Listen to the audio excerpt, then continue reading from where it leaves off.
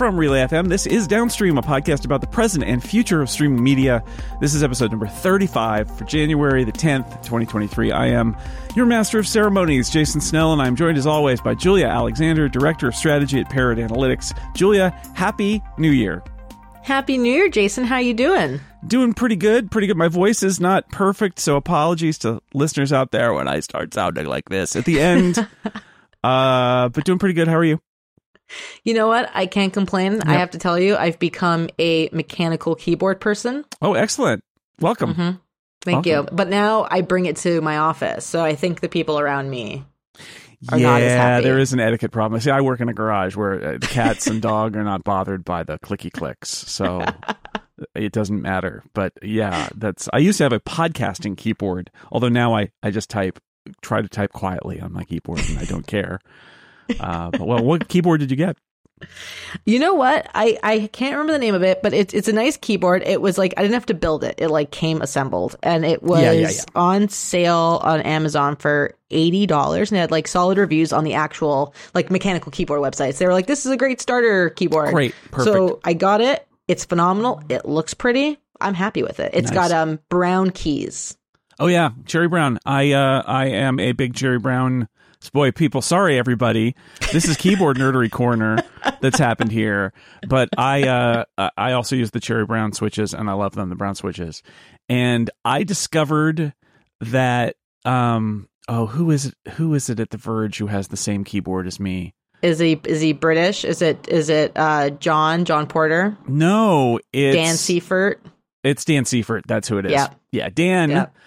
Yep. Has exactly the same keyboard as I do. He has the Q1 from Keychron. Mine was put together by Mike Hurley for me on a podcast, and with the switches that are from Severance, the Apple TV Plus show. So we are both able to, I guess, analyze the scary numbers whenever they appear on our screen.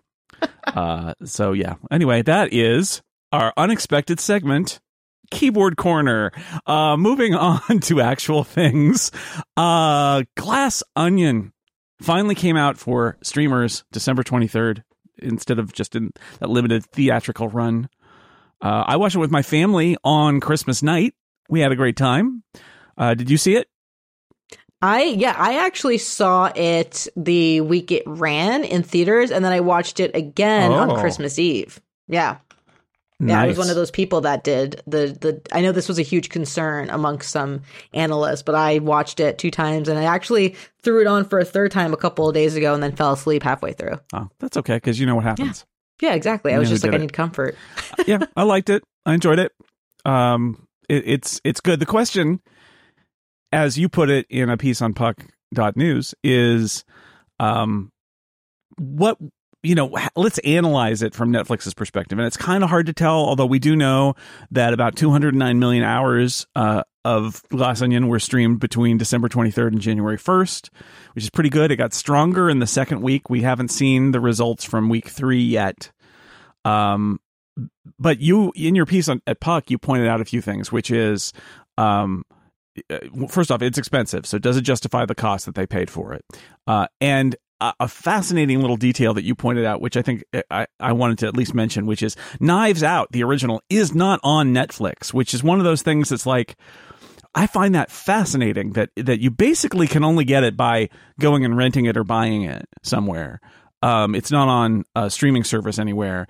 And it does seem like you would think that whoever owns Knives Out and Netflix would come to some sort of terms that it would be beneficial for it to be on their service, but that didn't happen, which is kind of a bummer, because you talk a lot about that kind of magnifier effect of having these things that are connected together, even if they're not in a connected universe, but just like related by actor, or in this case, literally, it's the sequel to this other movie, and yet it's not on Netflix, which is, I mean, I'm reminded that like Apple TV Plus, which does not have a catalog. Right? They just have their own stuff. They don't go buy old stuff, but they do buy old stuff when it's related to a thing that they're putting on their service for a limited time. They will collect up, I feel like it's your philosophy at work, which is let's build some other movies around this movie we're releasing. It's a Denzel Washington movie or it's a Will Smith movie. We will build some movies from their catalog and just make them available as part of the service because people are going to be in that mood. And yet here, Absolutely. Knives Out, not on Netflix.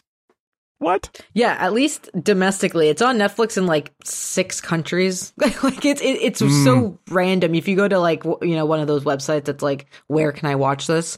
Like Just Watch is difficult because it goes by country you're in, so you have to go by country search. I think I looked into it. And it was like 6 countries. It was like Germany had it. Right, so very limited. Okay.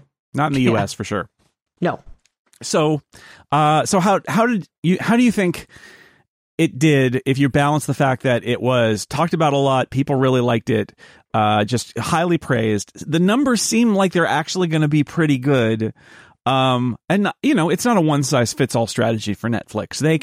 They need their prestige things and their popular things and their cheap things that drive a lot of traffic. So do you think this is going to be viewed internally at Netflix as a success?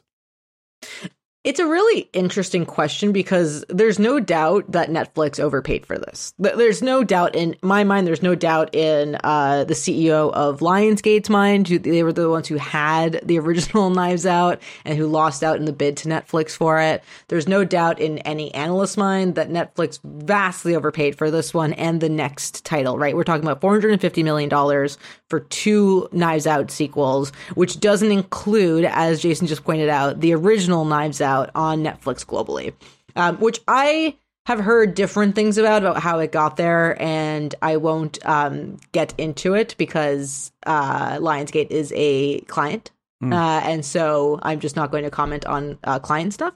But it's a loss for Netflix not have that title.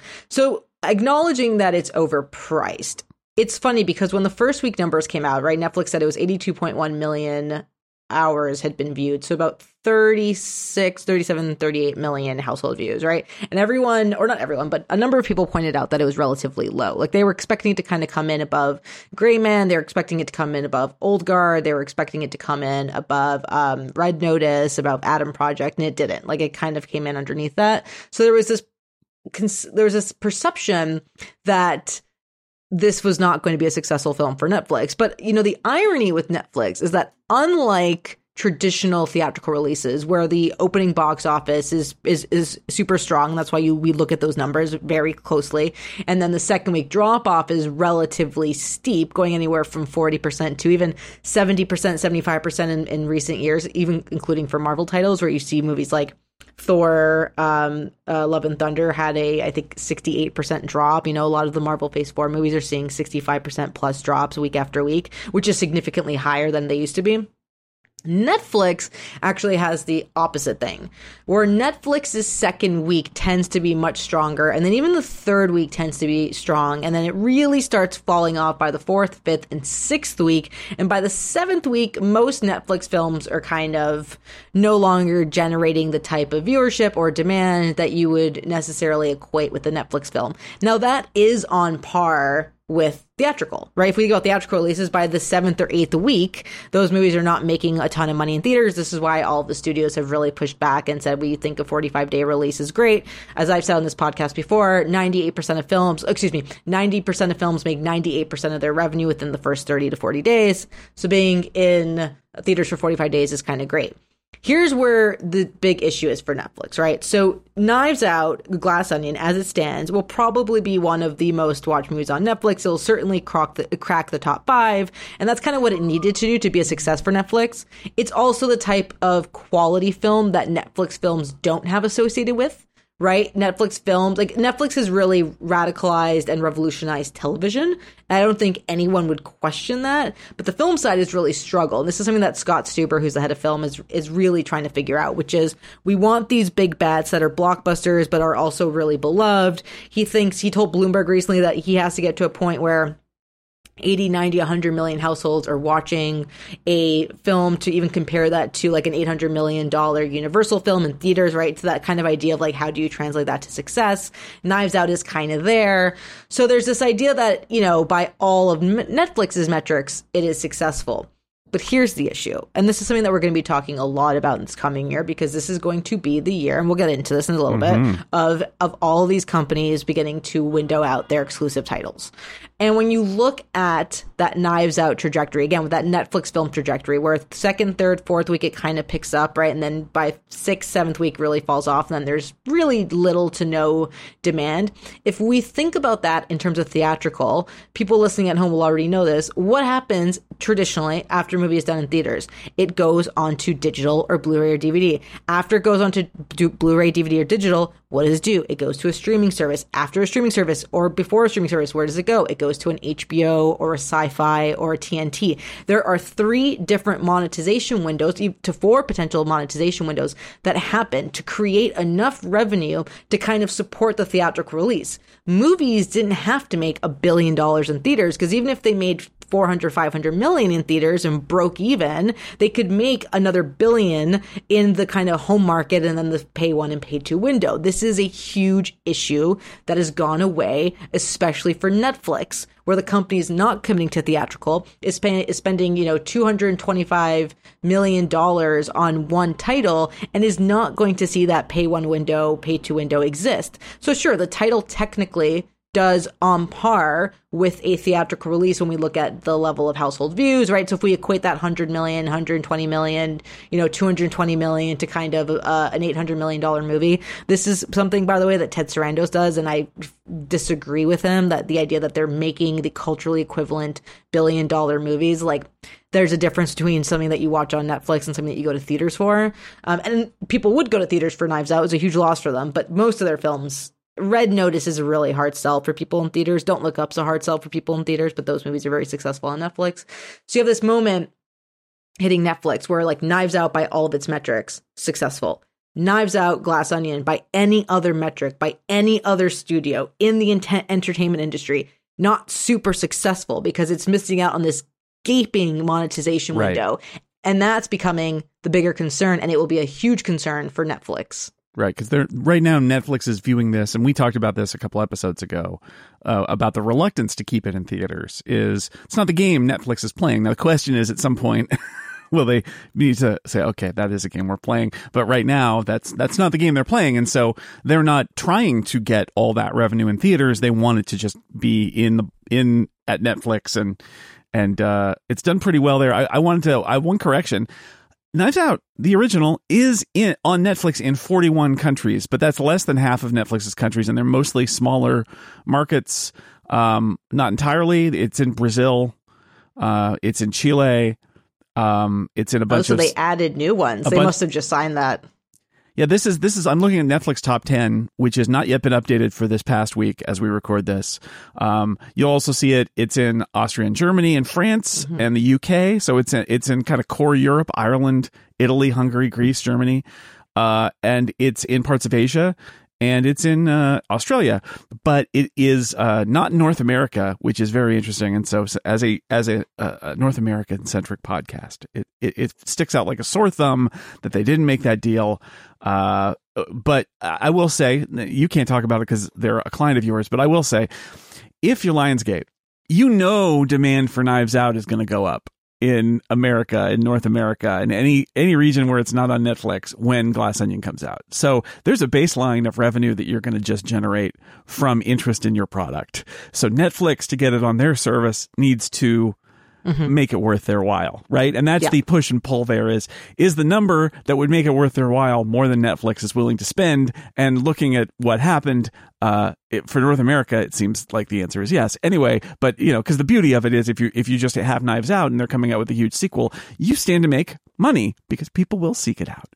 Maybe not as much money, but I mean that's the calculation is: will we make more money by licensing it to Netflix, or will we make more money just letting it sit here and be for rent or sale on iTunes? Right? Like that's the choice. Exactly. And it's interesting. Thank you for pointing that out. It's interesting that they've added more countries, which I imagine if you're Netflix, you're seeing the success of this film. You're seeing it pick up in its second week, and you're going, okay, like we'll just go back to the table for the new year. Like we'll have that conversation. Right.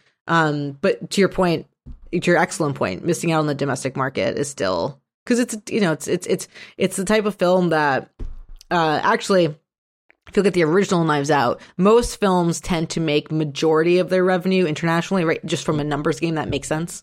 Knives Out was actually 52% domestic, 48% international. So it's wildly successful in the North American market compared to other regions. So not having the Knives Out in this market is kind of a struggle for Netflix and Lionsgate, I imagine. Yeah, very interesting.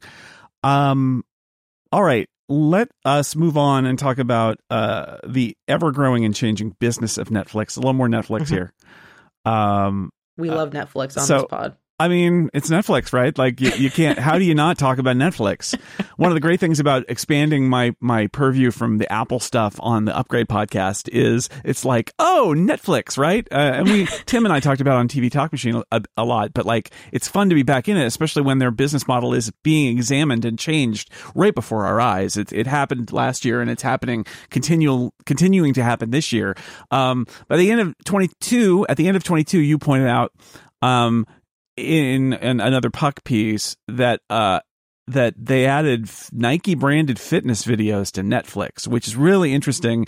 And you think about that like, wait a second. So they want to be your place you go when you work out, not just when you're watching a movie or a TV show for entertainment, or like while you're on your exercise bike or something. They wanted to actually have Nike branded fitness workouts on Netflix. And I'll point out that also Netflix began releasing games last year. There are a bunch of games that you can get that are, you basically have to get them from your app store, and then you put in your Netflix login, and then they unlock and you play them, which is also kind of wild. And these are examples of Netflix saying basically, look, what you said is if Netflix can be top of mind when people want a new show or an old movie, when they work out, multiplayer and social gaming, the service becomes more than just a habit. It becomes the hub for entertainment and lifestyle that spans the entire day, and an answer to Reed Hastings' famous declaration in 2017 that Netflix's only true competitor, I love this, is sleep. So yeah, Netflix everywhere 6 years for everything. I know. How is it possible? It's been 6 years since that, but really interesting, right? Where they're like, well, what else? What other worlds are there for us to conquer at this point, right? And the answer is we're going to do gaming, we're going to do fitness, and who knows what else. But it's fascinating to see them embrace this idea that they need to extend who they are, because they've sort of got their market. I mean, it's competitive, but like they're doing really well, and they have, we've talked about their issues, but like Netflix is number one, right? But so when you're number one, you start to say, well, where else could we compete? How do we take our power and we leverage it and push it even further out there? And build an ecosystem, right? Build an ecosystem like Amazon and Apple have already done. Exactly. And so it's a really interesting conversation, because I had this debate with some fellow analysts who said, I pointed out, I thought that this was a great deal and something that Netflix should have done years ago. And a bunch of analysts pointed out, who I respect and who they respect me, a very respectful conversation. They were like, I don't think it's that big of a deal. I don't think it's going to really help them. And I said, if they were investing in creating original fitness content, I would argue that it's a dumb move. I would argue that there's so many trainers at this point across YouTube, across Peloton, across Apple, like trying to create a new trainer and a new program that is going to be better than those, especially when they're not tied into a piece of hardware the way that Apple or Peloton are, and like really kind of incentivize those consumers to then use the software. That's a really hard sell. And it's a hard sell when YouTube exists and TikTok exists and Twitch exists, and people go and work out with those trainers who are already popular. I think Netflix partnering with Nike is smart. I think Nike, you take 30 hours of content that is hidden behind a paywall, you bring it to Netflix, you have this thing where people are already paying for Netflix, and so it's a low cost, relatively low lift ability to say, hey, if we can get people to open the app more often, if we can, Jason and I have talked about this all the time on this podcast, it's really hard, especially when there's a ton of competition, to get people to open that app as often as they once were when you were the only app. And so if they're opening it more, if they're spending more time with it, if they're watching a video and then they're cooling down and they put on, I don't know, Too Hot to Handle, or they put on Wednesday, or they put on something that they're like, oh, you know what, I forgot I wanted to watch this while they're at home. Netflix kind of wins on that, right? Netflix gets the increased engagement. They get that increased perceived value out of it. And it's interesting that it's happening now because there's this interesting debate happening. There's a report that Amazon is looking to spin off its sports business. And the argument from a lot of analysts is that Amazon would have hit its kind of penetration rate domestically. And so they're not really going to add to the bundle as much, and sports rights are very expensive. So how do you better monetize your sports? You move into a separate app. It's a little bit more expensive, and you draw people there who are really interested in sports. The counter argument, and this is how it relates to Netflix, the counter argument is that to do that, you have to invest, $3, $4, $5 billion more into supplementary content to keep that sports app alive and healthy and valuable. Like you look at ESPN Plus, which is also, growing, but really struggling to find its base. You have to have way more sports on there. You have to invest in having more rights. It becomes a really difficult thing to do. Building something from the ground up on the back of a preconceived notion of what already exists is much more difficult than adding perceived value by partnering with the leader in that space. And so when you look at Netflix and Nike, it is the quintessential definition of bringing together two different services that don't necessarily feel like they should work, but they do. Games is a part of that as well. And I think the company I always like to compare Netflix to, because it's a company whose strategy I'm obsessed with. I think it's super smart. I think they've really figured a big portion of it out, is the New York Times. Where the New York Times has gone from a news organization to a tech lifestyle product that also does news, which is probably heartbreaking to New York Times reporters and like Dean, who's their head of the New York Times, but is really great from a subscriber standpoint. I think I put in the puck piece in the same period, about 2.5 years, same period that the New York Times has gained 4 million subscribers, the Washington Post has lost 3.5 million.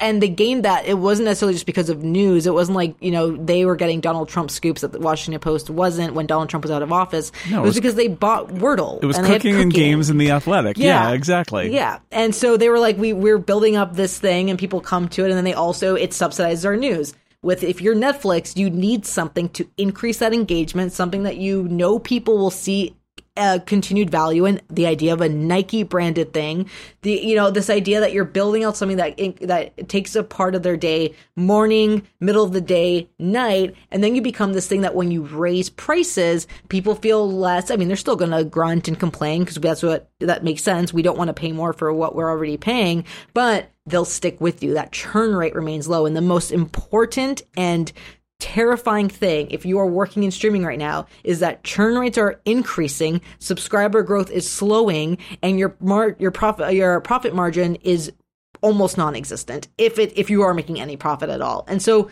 that terrifying thing of how do we stop people from canceling, you have to find it outside of content, which has hit a saturation point, which just means that every streaming service is making somewhat decent quality content. Right. It's not like Netflix is really standing out from Disney Plus or whatever. HBO has HBO, but Big Bang Theory draws more viewers than Succession does. And so all that together, when you think about it, what do? You innovate by going beyond that saturation point, which in my opinion is games, is lifestyle. For something like Netflix, there's probably a little bit in there too with live experiences if they can really figure it out. Podcasting used to be, but I don't think so. So I think it's smart. I ended that puck piece by saying, why didn't they do it sooner? And I still feel that way. All right. Everybody get fit on Netflix if you want to. It's time. You can do it. All right. So it's first episode of the new year, and you wrote a couple pieces at Puck where you did the classic columnist thing. Looking back, looking forward. What lessons did we learn from last year? What are our predictions for the key issues this year? I wanted to run through those with you and just get your little description of what you meant, what it means, how we can learn, how we can move forward. Let's start with your 4 lessons. And then I want to see if Jason agrees or disagrees. I want to see if he's like, actually, that's wrong. All right. Lesson number 1, the calendar doesn't matter. Give us new stuff all the time. Yeah, the way that I phrase this, which listeners will know, I say it on the podcast a lot, is that seasonality is dead. Mm-hmm. The idea, there was a preconceived notion, and it's an antiquated notion that you have to perform under the rules of a supposed calendar, right? So you have your summer blockbuster, you have your fall television, you have your marquee film for the Oscar season. There's all this, there's festival season, right? Like none of it matters. Like in the same way that I have to sometimes tell clients that your brand does not matter if you are going to license to something like Netflix, because it automatically becomes a Netflix show to whoever is watching it. And if you don't care about brand and you're willing to just sell at a higher price, that's great. But if you care about brand, that's something I would keep in mind. The idea that you're like, we're going to be part of the fall season debut when linear is basically dead. The idea that we're going to be part of summer blockbuster when the biggest blockbusters now come out in like March and April. Like it's just, you have to keep demand all year round, and in order to prevent churn, in order to keep people engaged, in order to then raise prices, which they have to do in order to generate more revenue so they can buy more content. So yeah, seasonality, dead. Agree or disagree? I agree. Tim Goodman and I used to talk back on the TVTM about this, about how it was inevitable that television was going to need to abandon its concept of seasonality, especially American television, with the idea that you basically take the summer off.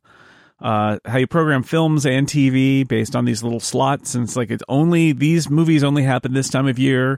And there's still some of that. Like you're going to get horror movies early in the year and around Halloween. That's just sort of how it goes. The horror movies found a way to go early in the year because all the Oscar bait was out before the end of the year, and then there was a hole where you didn't want to release. Although even that, there are Oscar winners that get released early in the year and they win the Oscars, so it doesn't matter. But TV especially, this idea that you have this seasonality that starts in the fall and ends in the late spring, and everybody's running 22 episodes, and we talked about that for years, and then you turn around and over a very short amount of time, it's just over. Like it's gone. Yeah. Everything is it's everything everywhere all at once, I'll say. How about that for 2022? Okay, number 2 lesson. Oh boy. Debt kills. Hello, Warner Brothers Discovery. I was having this conversation with an executive, and we were talking about the promise of streaming, something that this person and I still very heavily believe in. We were talking about why it felt like it was going away, and the TLDR is that reality set in, but it wasn't just that reality set in. It was that forced reality set in, and this idea that in order to do all the things you want to do, right? When you acquire a company or when you're investing this amount of money, like you're really excited about the future. The issue is when you take on a level of debt that it becomes your primary focus. Now, debt is not inherently bad, right? You can leverage debt. It's not a horrible thing to have, especially actually in the market like this. If you've got strong cash flow and your debt is manageable, it's actually not a bad thing to have on hand. When you have the level of debt that Warner Brothers Discovery does, when you have the level of debt that will come out of potential future acquisitions, if it's not, Comcast buying an AMC or whatever it might be, right?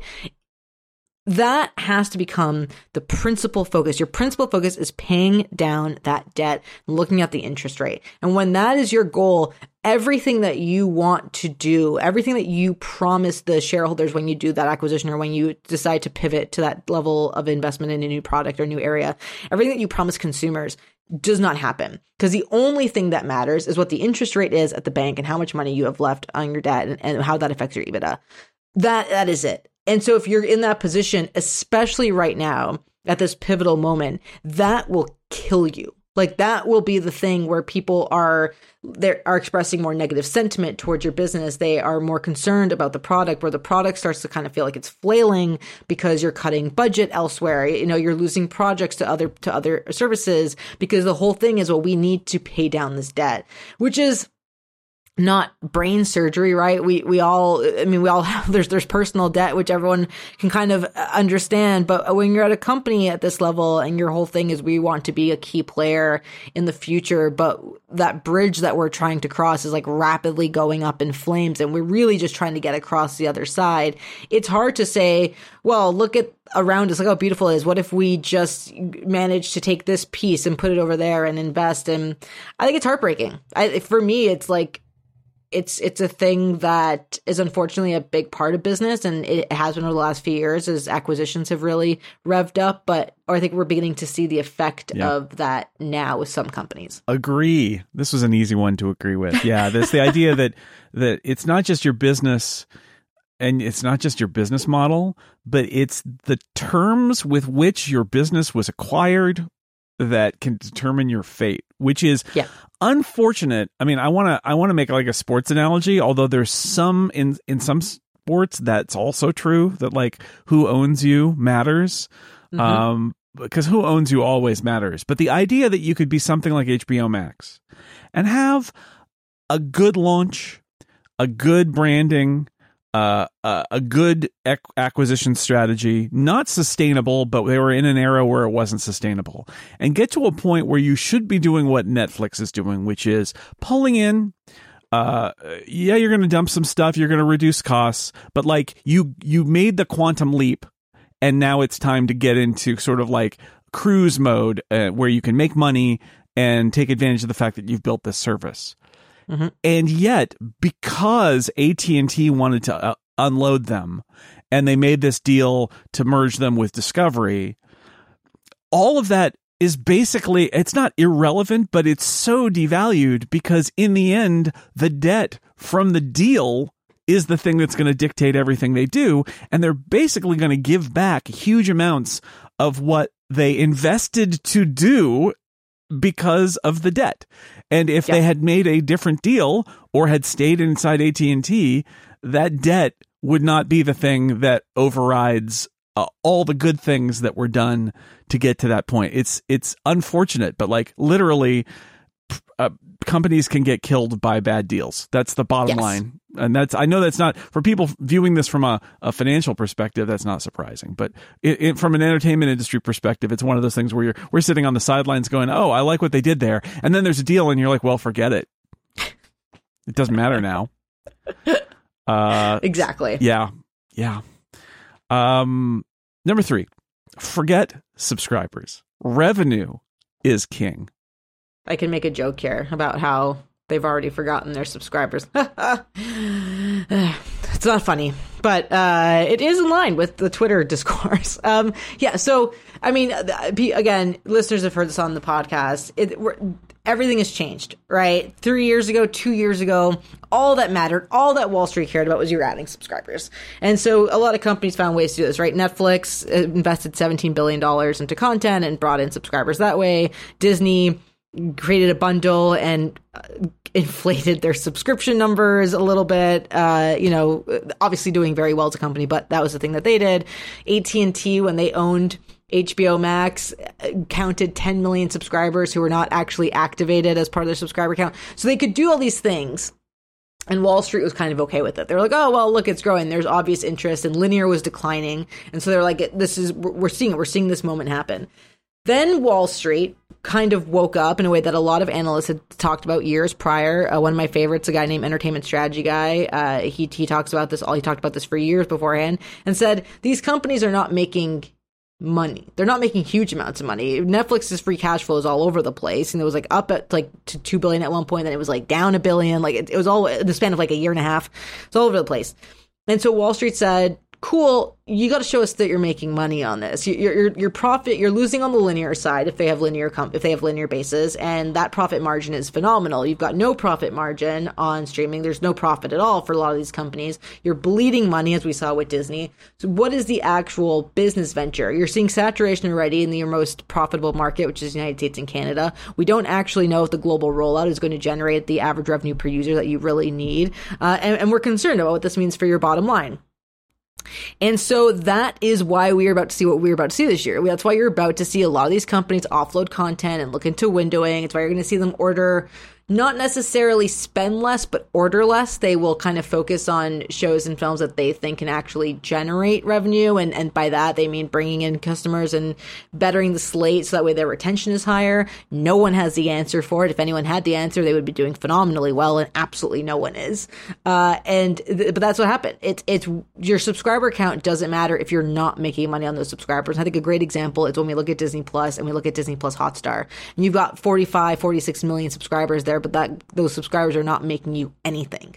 right? Like compared to the rest of the world where you've got 48 million subscribers in the United States and Canada, and that's where the bulk of your revenue is coming in from.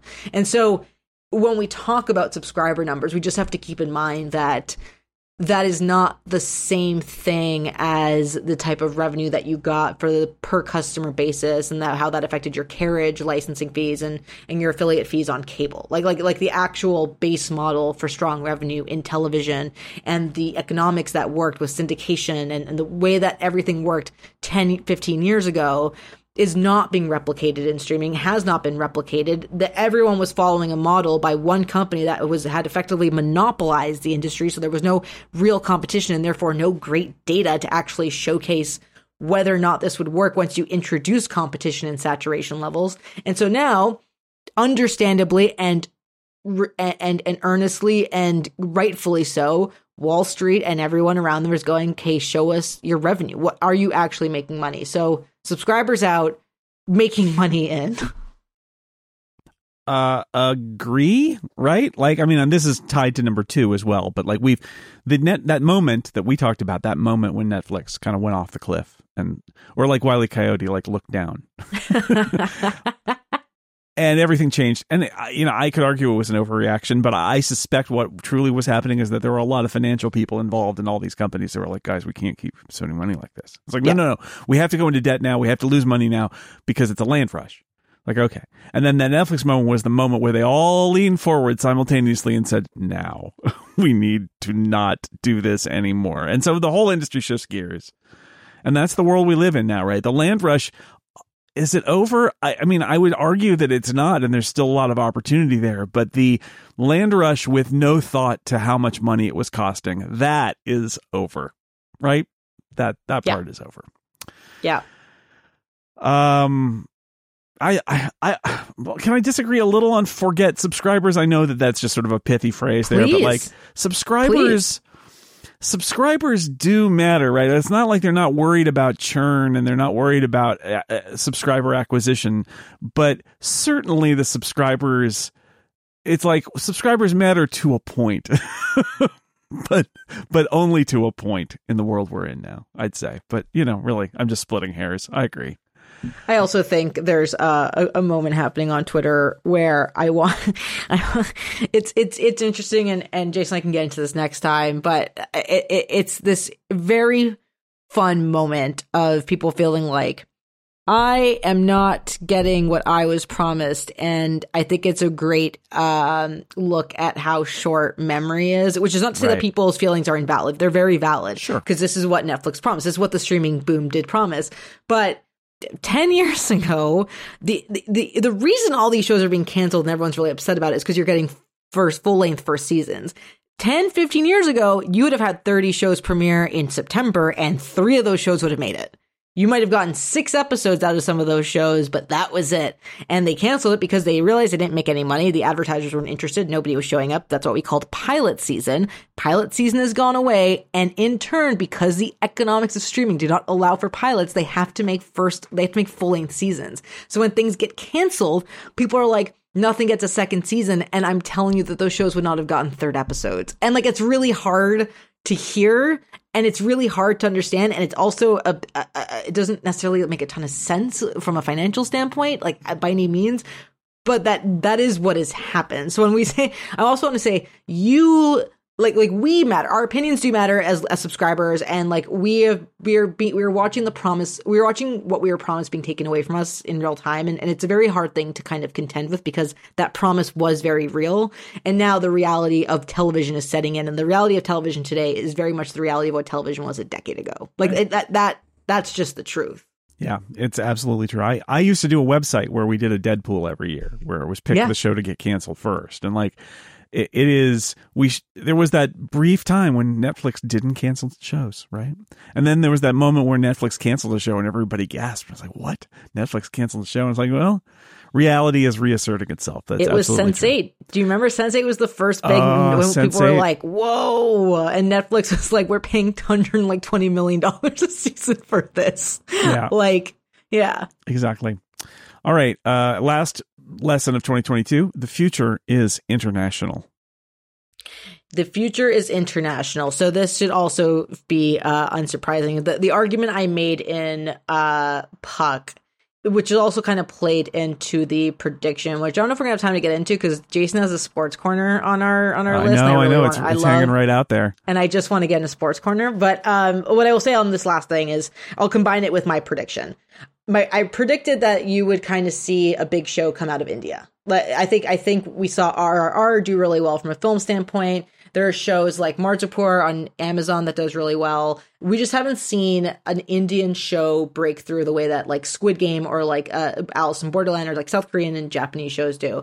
But I think we are seeing more of that happen at a more consistent rate. I think Netflix's focus on bringing international content to the US and really helping with the discovery in that will help. I think the fact that younger audiences are much more inclined to watch international television because they kind of are growing up with it and they're much more inclined to watch stuff with subtitles or to watch dub versions of stuff means that we're getting to a point. Also, you think about the fact that I think Indian immigrants to the United States make up like 7 or 8% of total immigrants. I remember as of like 2020, I have to double check that, but I think it was around there, right? It's a massive audience. And I think we are on the precipice of seeing a huge Indian show kind of debut globally. But when I say the future is international, I just mean the focus on US and the focus on entertainment having to kind of come from the US to really find a global audience is dissipating before our eyes. And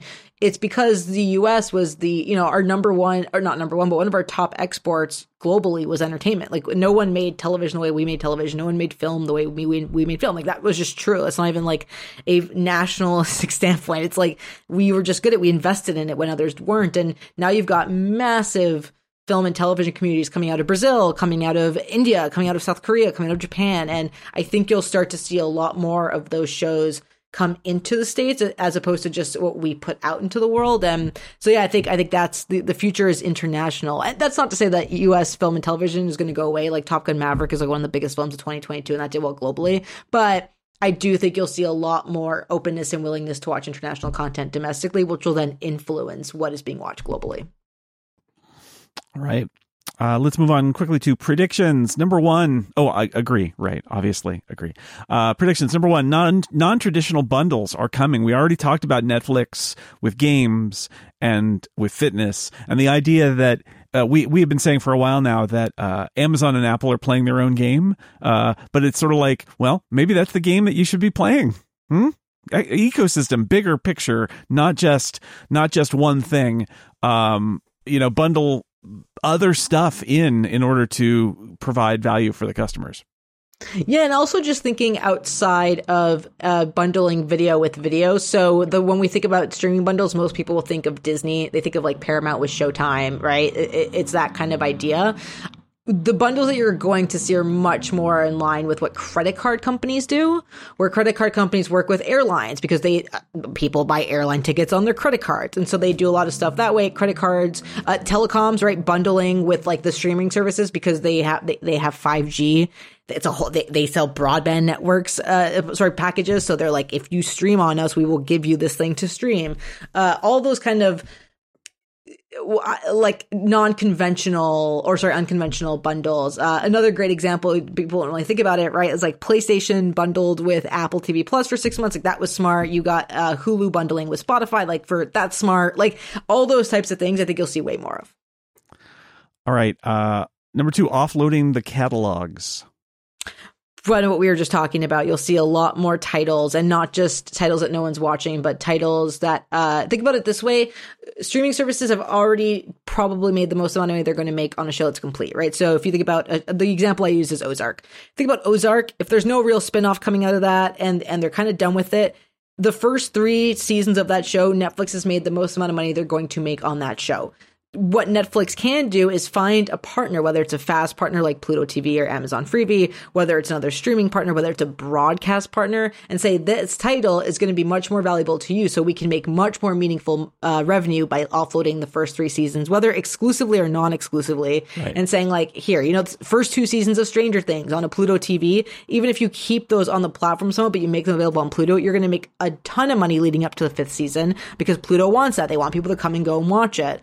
And so that's what you'll see a lot more services do. Right now, the streaming Scrooge is David Zaslav and HBO Max, but you're going to see that happen at other platforms. Streaming Scrooge, I love it. Number 3, streamers will push hardware to reduce churn. This is the old cable box or your cellular provider getting you a phone in exchange for a contract, that sort of thing. Exactly. I mean, and think of how cheap it is for Amazon, Google, and Roku to produce their dongles and their boxes. Like it doesn't cost them anything. Apple's a little bit more expensive, and Apple's tough because Apple TV makes up like 1.5 or like 2% of all viewing. Yeah. But and they want to be there too, but Apple's always a tough game because it's like they're not going to sacrifice their price point of their hardware. Although you can never say never. They weren't going to be a software company. Now they are. And I think if you look at Google, Roku, and Amazon, the other thing within those 3 companies is they want to control the homepage. They want to be the thing where you as Netflix or you as HBO Max are working with them because they can then recommend all these different shows, and that's how they can increase subscriptions. That's how those streaming services can increase subscriptions. Amazon, Roku, Google, they can take a portion of that cut. If you sign up, they get 15% of that sign up fee for like the first year. That's what happens with Apple.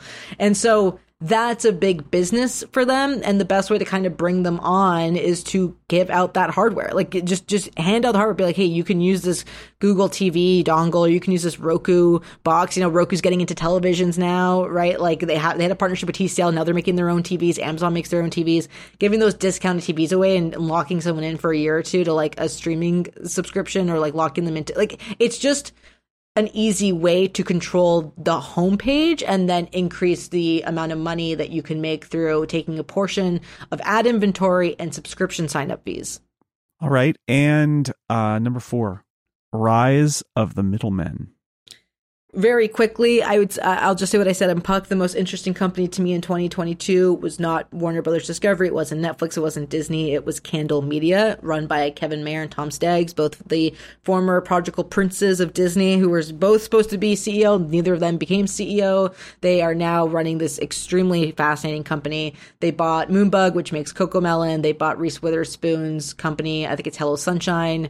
They acquired this Israeli production company that creates the show called Faudy. It's really popular on Netflix. Here's the thing.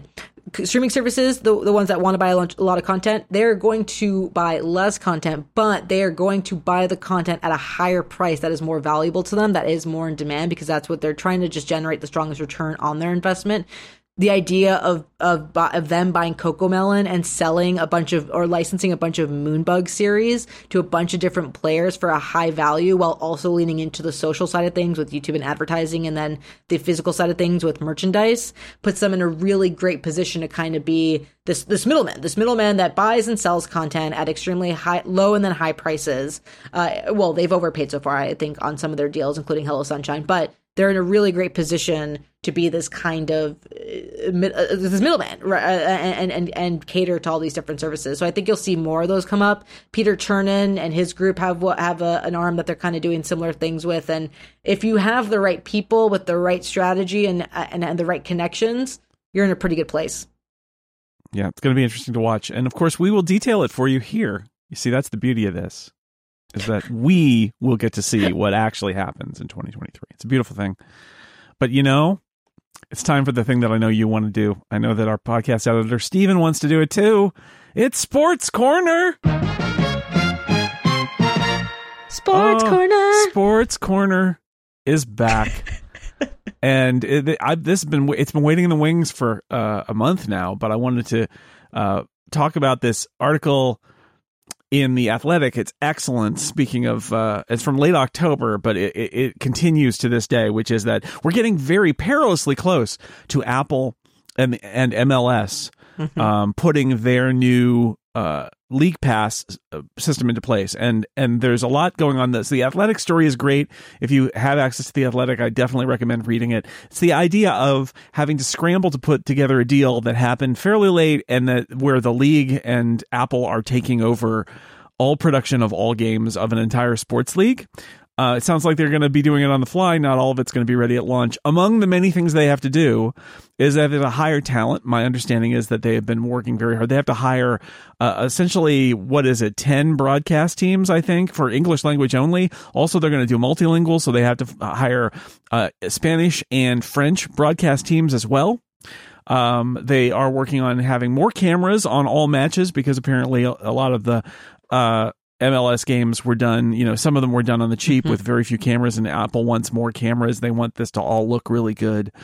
They have to have the technology to pipe in the local radio broadcast that will fit the picture so that people, and apparently it's going to be at launch, it's just going to be the home broadcasters, but people who want to listen to watch a home game and listen to the radio broadcasters will be able to do that, which I think is a really great feature that needs to be in more places. Is for baseball especially. Let me watch your video and tune in my home broadcasters. I think that would be a huge step forward. And in recent days, we've seen that they've made deals. They've made a deal for a simulcast, which we said they would do for cable, so that people who don't have Apple's stuff will be able to see some games on cable, but it will still be a simulcast of the Apple broadcast. And I just, this is something to keep an eye on, because I feel like this is like a lab for what does Apple want to do with live sports over time. What is it like to have a streamer partner with a whole league and build something that is designed to be for streaming? What does that look like? Like, it's going to be really interesting to watch, even if you don't care about soccer or you don't care about MLS soccer. It's going to be really interesting to see how they put it together, and also that Athletic story makes it clear. We're going to have to keep watching it because it's probably going to be a work in progress. But like having the ability to pick dates and say, no, we're going to play matches on these dates and these time windows, and kind of plot it all out, and having the league to have a single partner to make those decisions is also a big deal, right? That it's just the league and Apple. They are working together on this whole thing. It's going to be really fascinating to watch.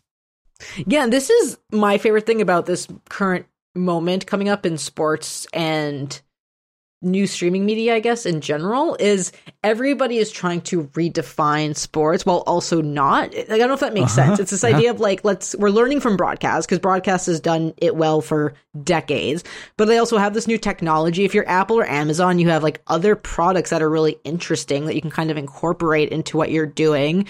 You have all this new technology at your hands. And to your point, having one partner and the league gives you a lot of unprecedented kind of freedom to really experiment with what do you think can actually make sports viewing better. I was having this conversation with a friend of mine who's worked in sports media for years, and he went, have you watched ESPN lately? Just watched ESPN. And I said, I watch Sports Center in the morning. And that's really fun. But, other than watching games, no, not really. And he just went, it's terrible. He's like, it's like watching CNN. It's terrible. They have these talking heads come on. It's not entertaining. And someone needs to really do something new with it. And I think that's what's really exciting about Apple and Amazon is they can come in. They're not tied to this kind of 24/7 needed space to fill. And they get to do some really exciting things. I will say, watching Thursday Night Football on Amazon was mostly fine. I learned a lot about Amazon shows I did not know about. Yep. So that was great. But I will say a lot of the stuff that they try to do, I wasn't a fan of. I'll give them credit for trying to do it, but they had that weird version of The Soup that they did, and it just I didn't really understand it, and I know that they've got a younger audience. Yeah, but they're trying to do alternate broadcasts and experiment with that, and I like the idea. It is a little weird, but I like that they're trying it. That part I like. I also think, it's funny you mentioned. You said it's different, but it's the same. I think that nothing says that more than Amazon doing a streaming Thursday night football broadcast. It's first time exclusively on streaming.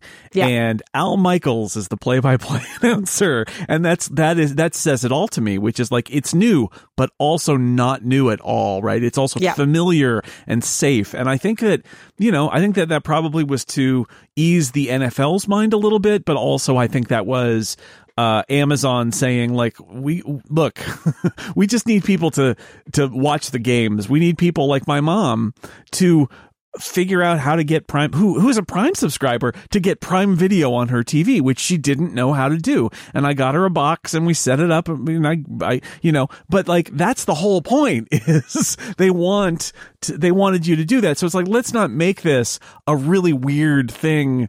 When they get there, we want it to be comforting and like, it's just football. And I totally get that. While they're exploring the margins, I think they were trying to do like a Manning cast kind of thing. Yeah. Which I'm a big fan of, the Manning cast. Not everything can be the Manning cast, but the idea of what I don't understand about that, Jason, because I think it's a really good point. And I didn't mean to cut you off, but I just want to add to that, because I think what you just said is exactly right.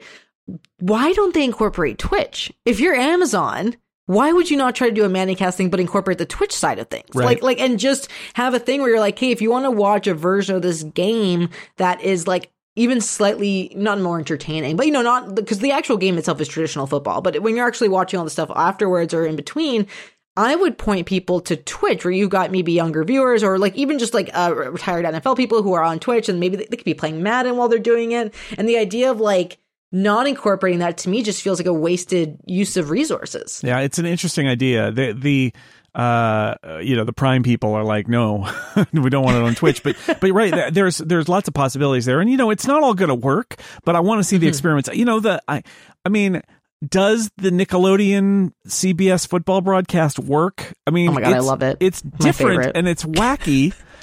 It is. I mean, maybe it does work, but like, but I think there's a lot of slime. I find it very novel. I'm not sure you could do it every time, but like, it's fun.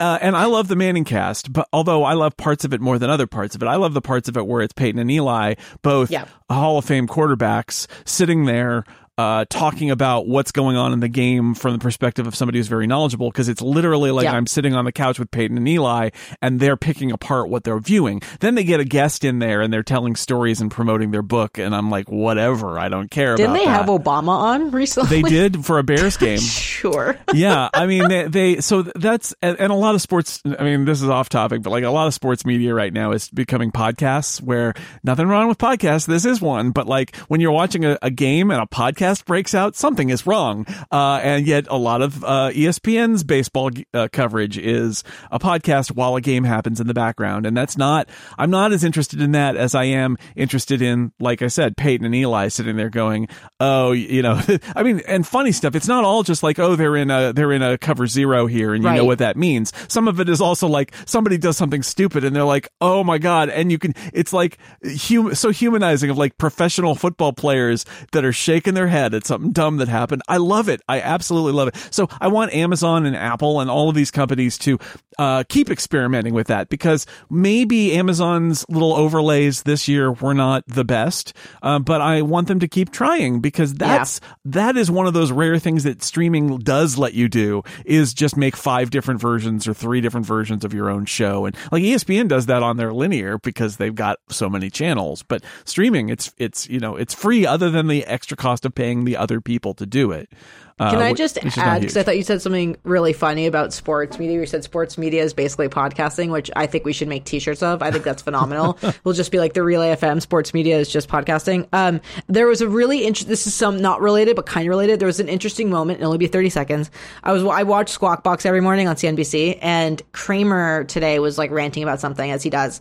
And he looked to David Farber and he just went, he said, you have to say something like this is a podcast. And I was like, I guess they do make Squawk Box a podcast. But it was interesting that I'm like, you're the TV guy and you went like, this is a podcast. And I was like, oh my God, we've warped our minds about what is what. And it was just, sorry, I just had to add to that, because what you were saying just made me think of that moment of like cable TV, where they're going, this is a podcast. This is how people are consuming this now. Yeah, well, I mean, man, that's the danger is it's also TV, and if you make TV into a podcast, there's a whole rabbit hole to go down of like, why don't we do these podcasts with video versions, or just us seeing each other with video? And like, one of the reasons is the moment the video comes on, people start doing things with their body language that don't translate to audio, and then you end up having to say things like, you have to say something, this is a podcast. But that happened on a TV show on a cable network is amazing. Anyway, one other piece of sports news that I wanted to at least mention, because we've been talking about it for a while. NFL Sunday Ticket, the last NFL package that was up for bid, has been sold off. It was Apple and Apple and NFL talking for the longest time, and then Amazon came in, and then Google came in. Apple walked away. The reports are basically that they decided that it didn't make sense. I actually think that's right. I'm not sure Sunday Ticket made the best sense for Apple, given Apple's strategies, and that some deals like the MLS deal make more sense.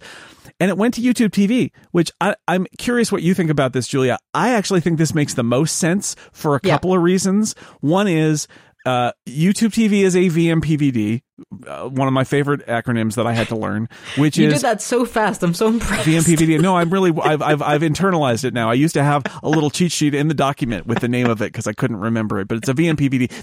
It's an app that is essentially cable TV, but streamed on an app. And YouTube TV is one, and Hulu Plus Live TV is one, and I use Fubo because it's more sports oriented. YouTube TV and Sunday Ticket are a good match because the Sunday Ticket package doesn't include your local channels, right? It includes games out of market, but not in market. And one of the great things about it being a vMPVD provider who has Sunday Ticket is they can say, oh, well, that's on your local channel. Guess how you get your local channels? You subscribe to YouTube TV. So they can bundle it. There's the bundles again. They can package those together, or you can buy it separately if you want to, if you have another provider. I think it's a good fit. For people who are wondering about bars, the bar license, the public exhibition license is separate and will probably stay on DirecTV because those satellite dishes are already there, right? So they're gonna that'll stay there. But for the rest of us, if you couldn't get satellite and you wanted Sunday Ticket, you're going to be able to pay Google some money, pay YouTube some money, and get it.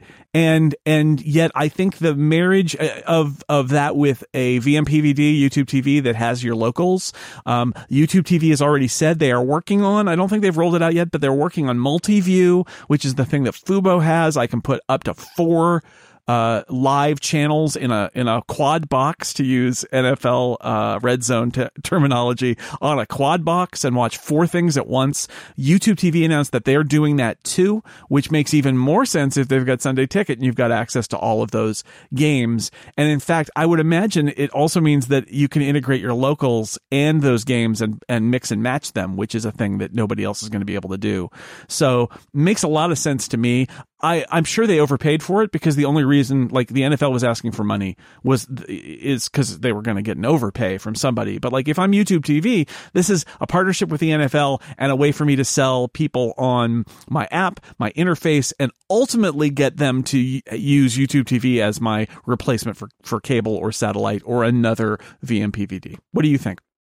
100% agree. I like, the only thing I'll add to it, because I'm 100% in agreement with you, is the added benefit of this being YouTube TV and YouTube Premium channels is that if you're an RSN, you are breathing out a sigh of relief, because people can go to YouTube TV and they can have the local networks, and then they also have Sunday Ticket if they want to add it on top, and they have everything covered. If you don't really care about the local stuff, but you want Sunday Ticket, I know a few people who are like that, then you can just pick that up from the YouTube channel section, which YouTube is trying to grow. Again, that's what I was talking about with that hardware, where if like YouTube wants to be the homepage and they want to sell channels the way that Apple and Amazon do, this is a great way of really bringing people to it. The one thing I'll add is you'll see a lot, or you might read a lot of different takes on whether or not Google overpaid for it. Of course, Google overpaid for it. But like, look, if you actually look at, Google made what, $278 billion in 2022. This is $2.5 billion a year. It's less than 1% of Alphabet's annual revenue to acquire it. It's not that big of a deal. Even with the additional marketing expenses, you'd have to argue that they'd have to sell they'd have to get 6 to 7 million people to come in at like $300 for Sunday Ticket. That's probably not going to happen. But if they can bring more people to YouTube TV in general, they can bring more people to YouTube channels, and they can get even a fraction of that and really increase the amount of people migrating over to that as they cut their cord, that's a strong win for them. And the last thing I'll add is the only issue with Sunday Ticket, and this is why I think it's overpriced, is that if you look at how the NFL has actually dispersed games now, Sunday Ticket is far less valuable than it once was. Right. You've got more Saturday games. You've got more games going exclusively to Amazon with Thursday Night Football. The Monday games are still on ESPN. Some of the Sunday games are on Peacock. They do some double headers on Mondays now too. So they really have the number of games that are happening simultaneously. I know this as a former Sunday Ticket and Red Zone viewer and a current Red Zone viewer that like back in 2010, they would have like the Octobox running, right? 8 games at once. And that very rarely happens now. There are way fewer games happening simultaneously, which, and also like to your point, and then you take the locals out. So it's like only what's not on, and that is already a diminished pool. It doesn't have a lot of value there, but the great things about it are if you love football and your local team stinks or you don't care about it and you can't watch the good game because your local team is on instead, this is a great package for you. You can pick the best game. And winner in this, you know, that 2 winners in this. Winners in this, Google.